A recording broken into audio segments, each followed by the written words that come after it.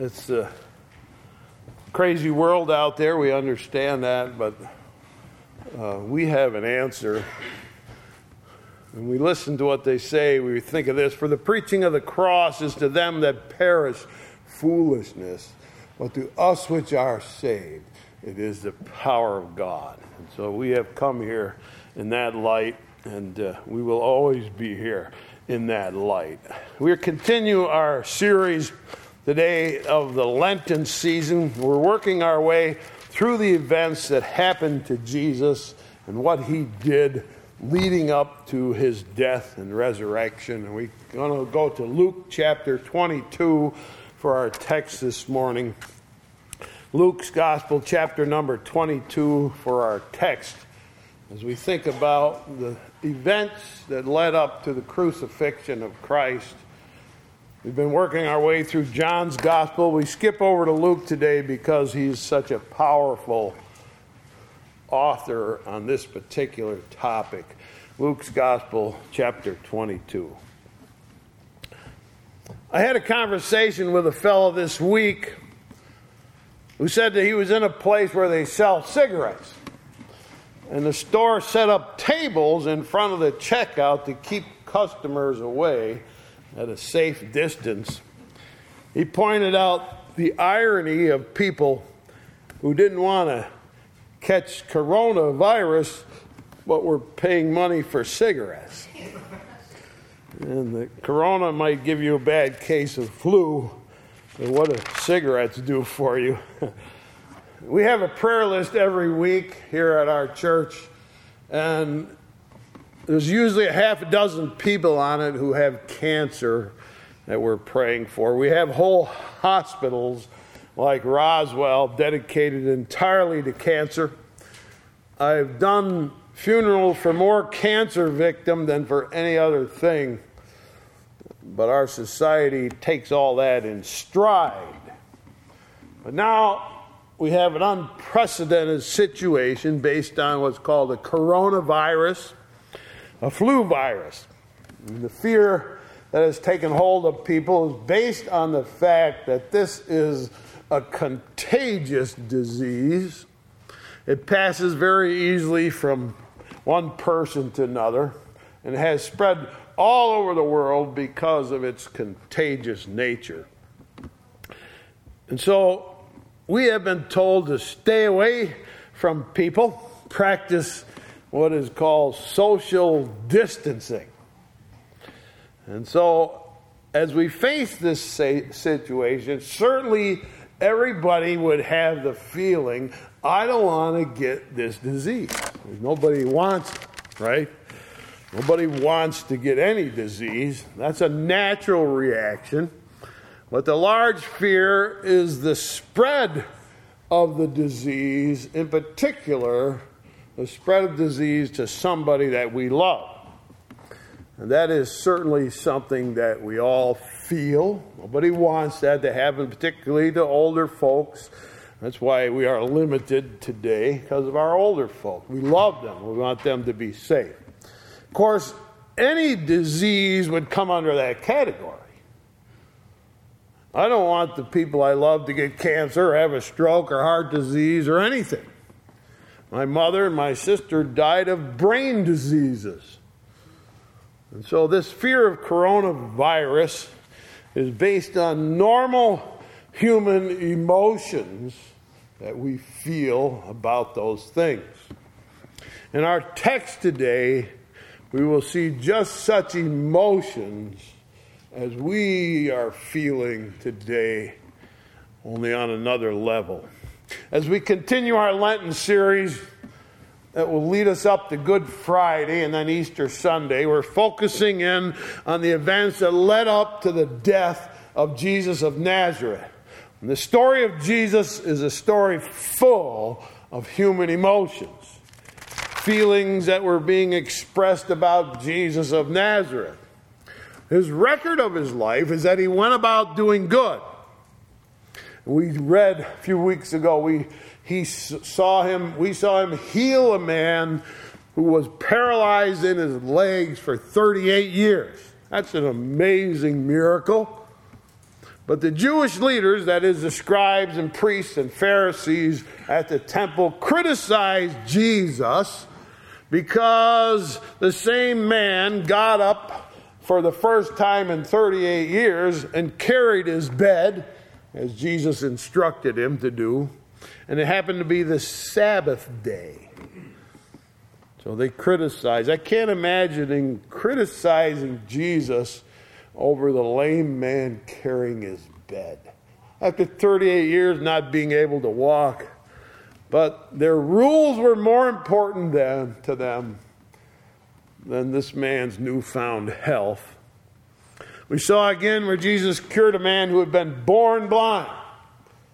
The man's eyes were deformed in his mother's womb. He had never seen anything. But Jesus healed that man's eyes, and the temple leaders brought the man in and questioned him, "Who healed your eyes?" He said, "Jesus."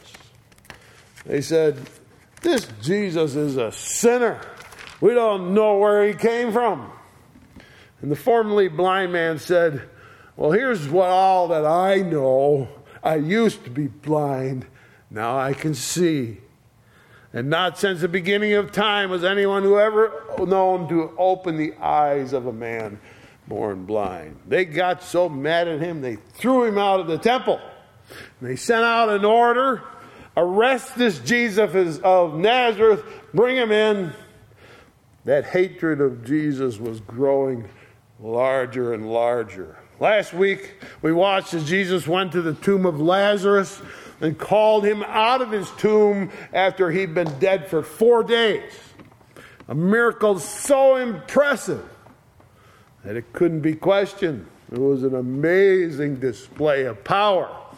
The response of the leaders in Jerusalem at the temple was that they held a council meeting and they made immediate plans to kill Jesus of Nazareth. Bitter hatred and jealousy made them violent and filled them with thoughts of murder. So that in the highest places in the government, the plan was set in motion to find a way to murder Jesus of Nazareth. As the story unfolds in our text today, it takes place after midnight in the wee hours of Friday morning. Luke chapter 22. Again, I'll begin reading at verse number 39. "And Jesus came out and went as he was accustomed to the Mount of Olives, and his disciples also followed him." We know that it was the height of Passover holiday in Jerusalem. The only thing that we have to compare with the Passover is our own celebration of Christmas. Christmas is our most joyful holiday of the year. We celebrate it for several days. I always do. Christmas Eve, on to Christmas Day. The day after, we're gathering with family and friends. We just keep celebrating, a time of joy and happiness for all. That's the way the Jews celebrated Passover. 2 or 3 days of feasting. All sorts of religious celebrations at the temple. Gathering together and singing. Gathering together with family and friends. And the city of Jerusalem stayed up almost all night for 2 or 3 days celebrating and feasting. It was a very festive mood in the city of Jerusalem. But Jesus was leaving it behind. He led 11 of his disciples out of Jerusalem, through those noisy streets, and out the eastern gate of the city. Those 12 men led by Jesus were quiet as they walked. It was obvious that Jesus was preoccupied. He was quiet as they walked. Little group crossed over a bridge, a river, a little brook down in the valley, and they began to climb up what's called the Mount of Olives. As the sounds of celebrating grew fainter and fainter, the higher up the mountain they went. They followed Jesus up and up. It was a terraced hillside. And up near the top was a private garden. It had a gate. It was a very quiet place. And large olive trees, which spread out and were thick, grew in this private garden. It was after midnight, and the thick olive trees made dark shadows in the garden. Jesus left 8 of his disciples at the gate of that garden. And he took 3 special ones, Peter, James, and John, with him deeper into the garden and under the trees. Verse 40, and when he was at the place, he said to them, pray that you enter not into temptation. That's all he said. Kneel here under the dark shadows of the olive trees and pray. Trouble is coming. Pray that you'll be able to handle the coming trials. Then Jesus went by himself deeper into the garden. Verse 41. And when he was withdrawn from them about a stone's cast, he kneeled down and prayed, saying, Father, if thou be willing, remove this cup from me. Nevertheless, not my will, but thine be done. Now the scene is set. In the dark shadows of the garden, alone now, Jesus fell down on his knees and he began to pray. My friends, we are about to witness something that is stunning and shocking. There's nothing you or I have ever experienced that can compare to what we're about to witness. It is so mysterious that many people have misunderstood what happened under those olive trees. As I attempt to describe it to you, I admit I find myself inadequate searching for words. This event is explained in Matthew and Mark's gospel, also shortly in John's gospel. I will use those accounts as I try to explain what took place. Verse 42 again, saying, Father, if thou be willing, remove this cup from me. Nevertheless, not my will, but thine be done. It was around 1 a.m. on Friday morning. It's the first Friday that we call now good. In 8 hours, Jesus would be crucified. By 3 o'clock that day, he would be dead. He would die in one of the most cruel and horrible ways ever devised by the human mind. They would nail him through his hands and feet and hang him on a cross of wood until he died. Before that, they would punch him, slap him, spit in his face, and shove a crown of thorns onto his head. They would humiliate him in every possible way. And when they were done with that, they would whip him with a leather whip with little pieces of metal tied to the end of the whip. And after they made his body all bloody and torn from the whipping, then they would crucify him. He knew what was coming. And as Jesus prays in the garden under the trees, he looks ahead to the next few hours. And there in the darkness of the night, he kneels down and prays, Father, if it be possible, let this cup pass from me.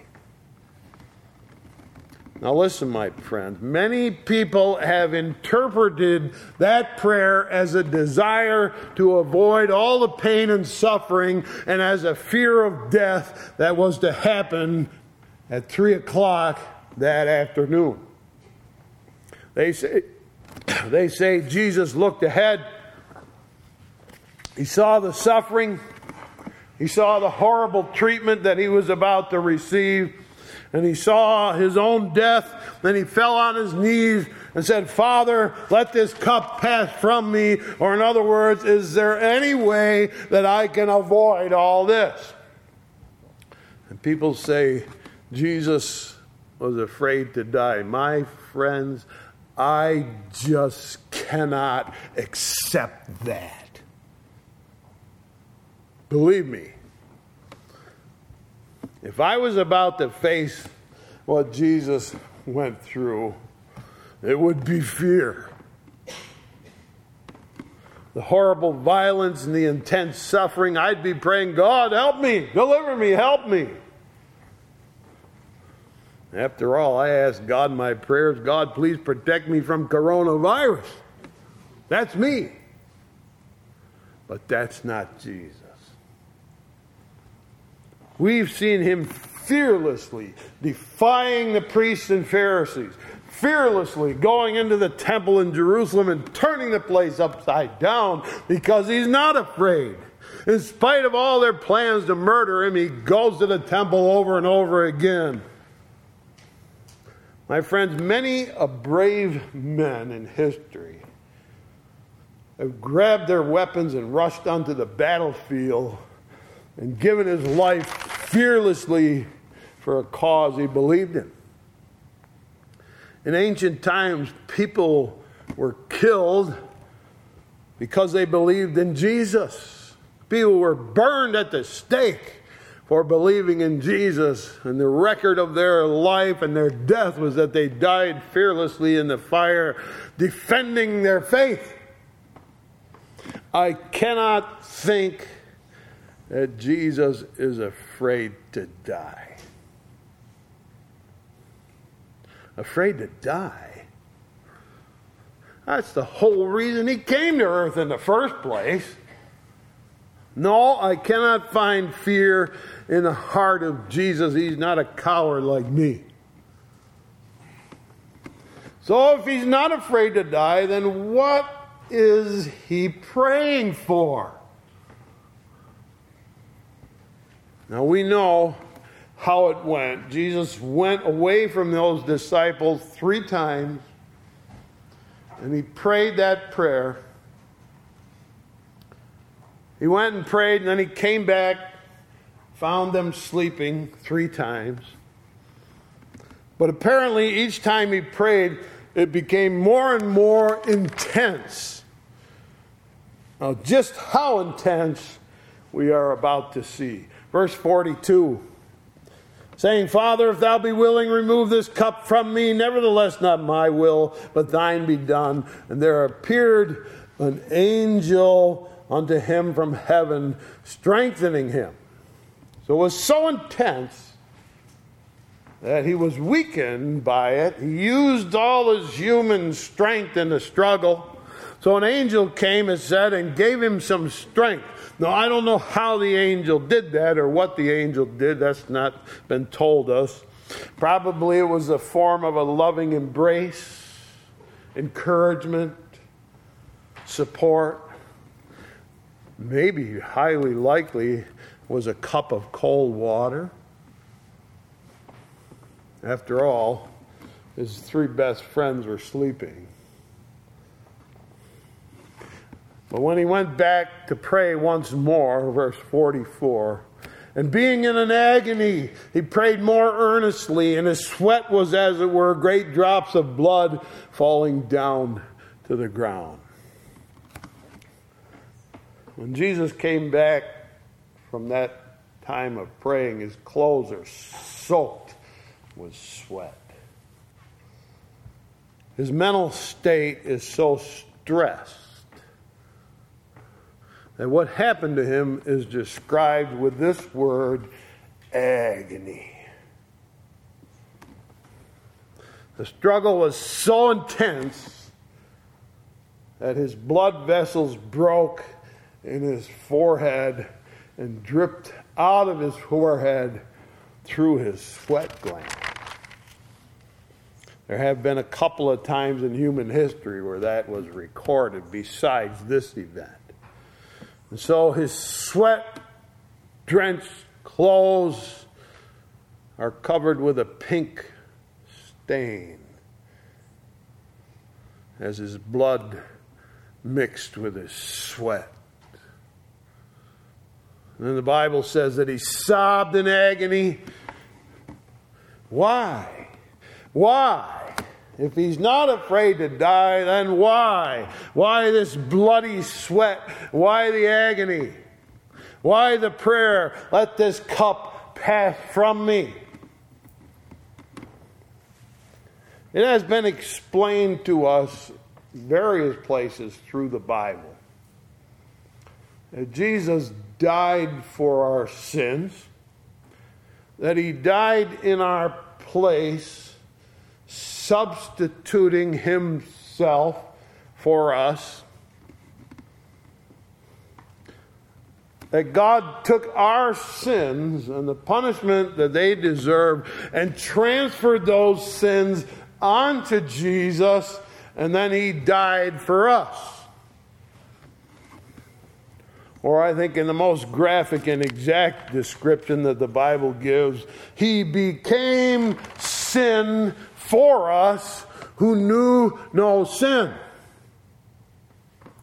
Now, I believe with all my heart that that's what made Jesus fearful. That's what made him sweat. That's what made the agony. And that's what caused his blood vessels to burst so that he sweats his own blood out. How do you describe what happened to Jesus when our sins were transferred onto him?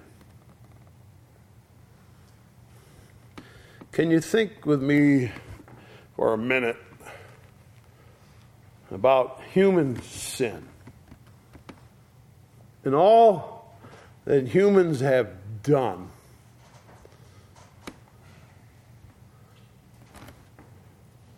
Every imaginable sin ever committed.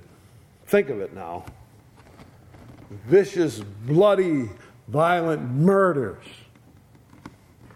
Think of the cruel treatment of people in concentration camps, starvation, beatings, gas chambers.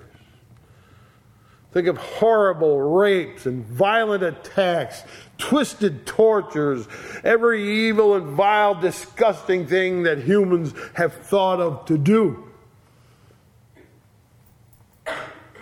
And look at the mass of human sin. How would you describe it? It's revolting. You wouldn't want to touch it.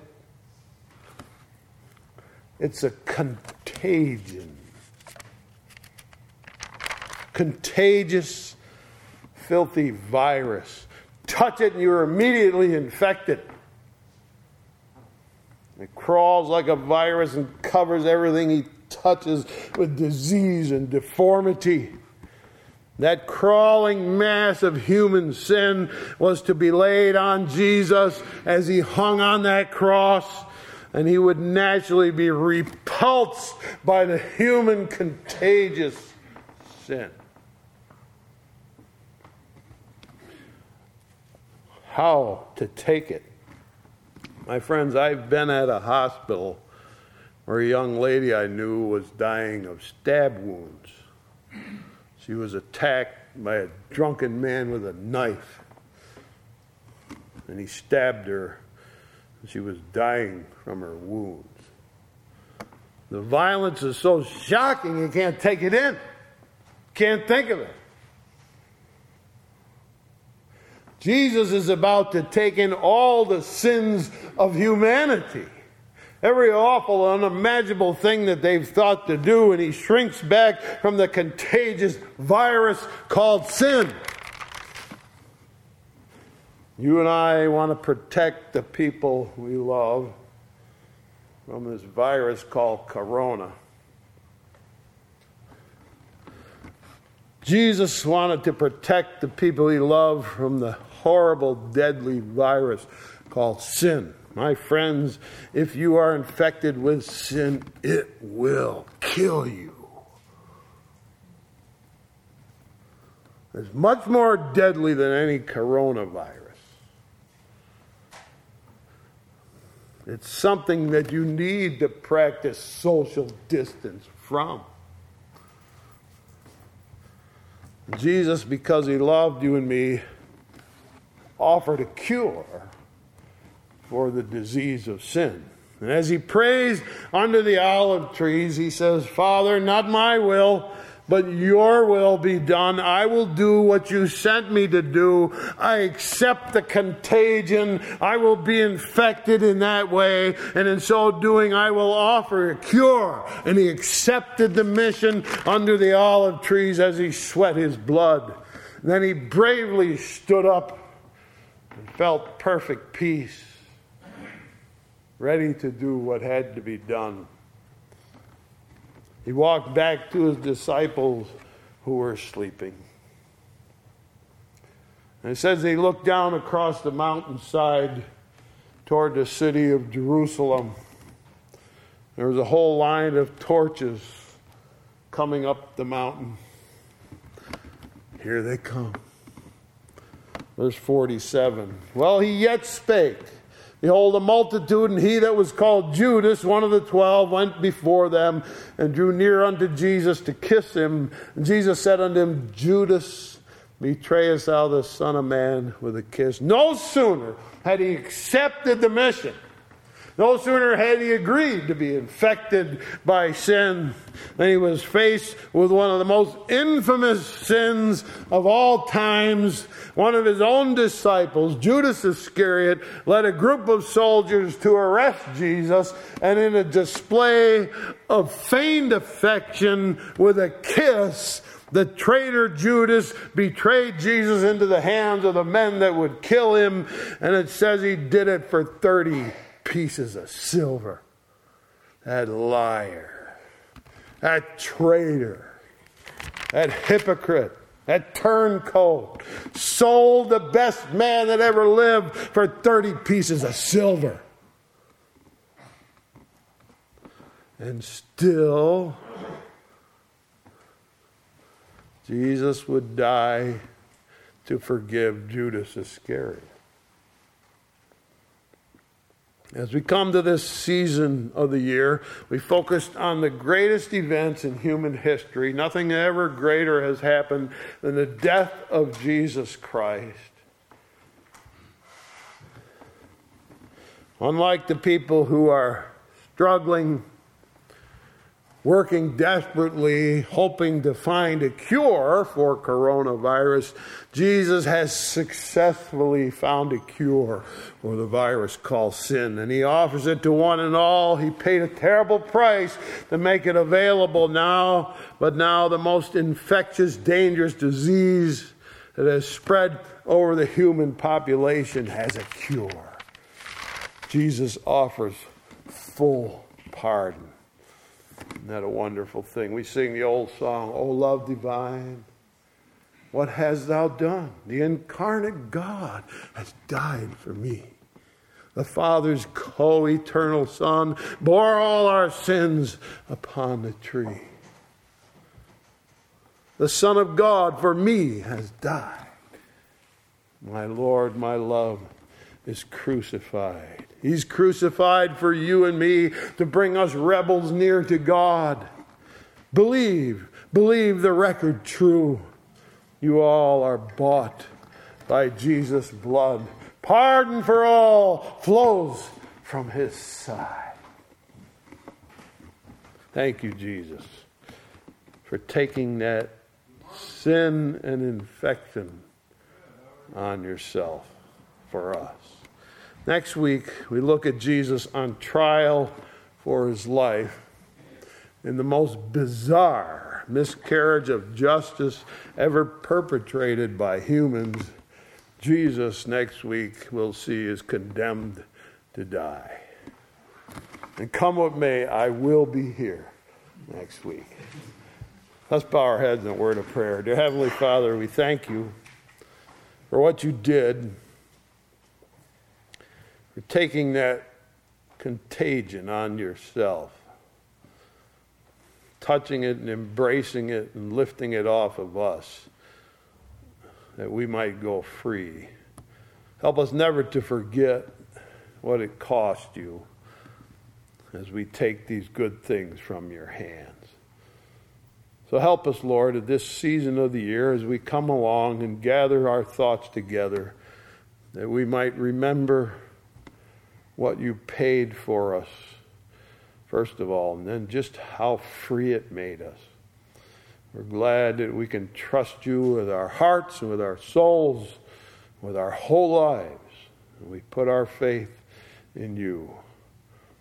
We're glad that you've saved us, and we appreciate it down the bottom of our hearts, and we promise to serve you in every way. Bless us, Lord, we ask in Jesus' name. Amen. In closing, I'd like you to turn your hymn books to hymn number 81. In closing, hymn number 81, standing as they sing in closing, Lead Me to Calvary.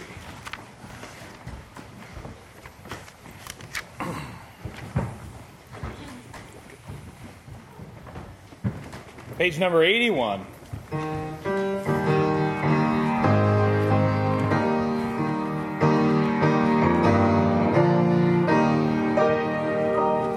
King of my life, I crown thee now. Thine shall the glory be. Lest I forget my thorn crown brow, lead me to Calvary. Lest I forget Gethsemane, lest I forget thine agony.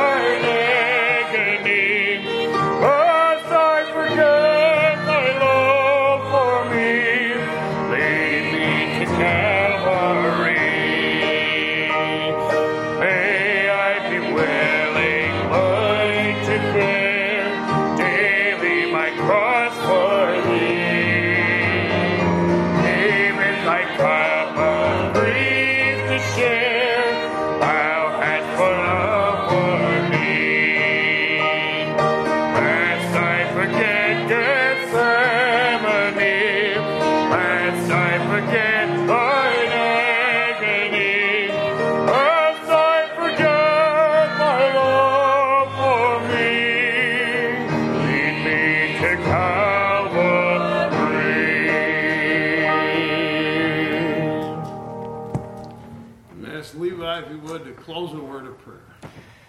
Dear Lord, we come with our hearts grateful to know that you were in that garden that night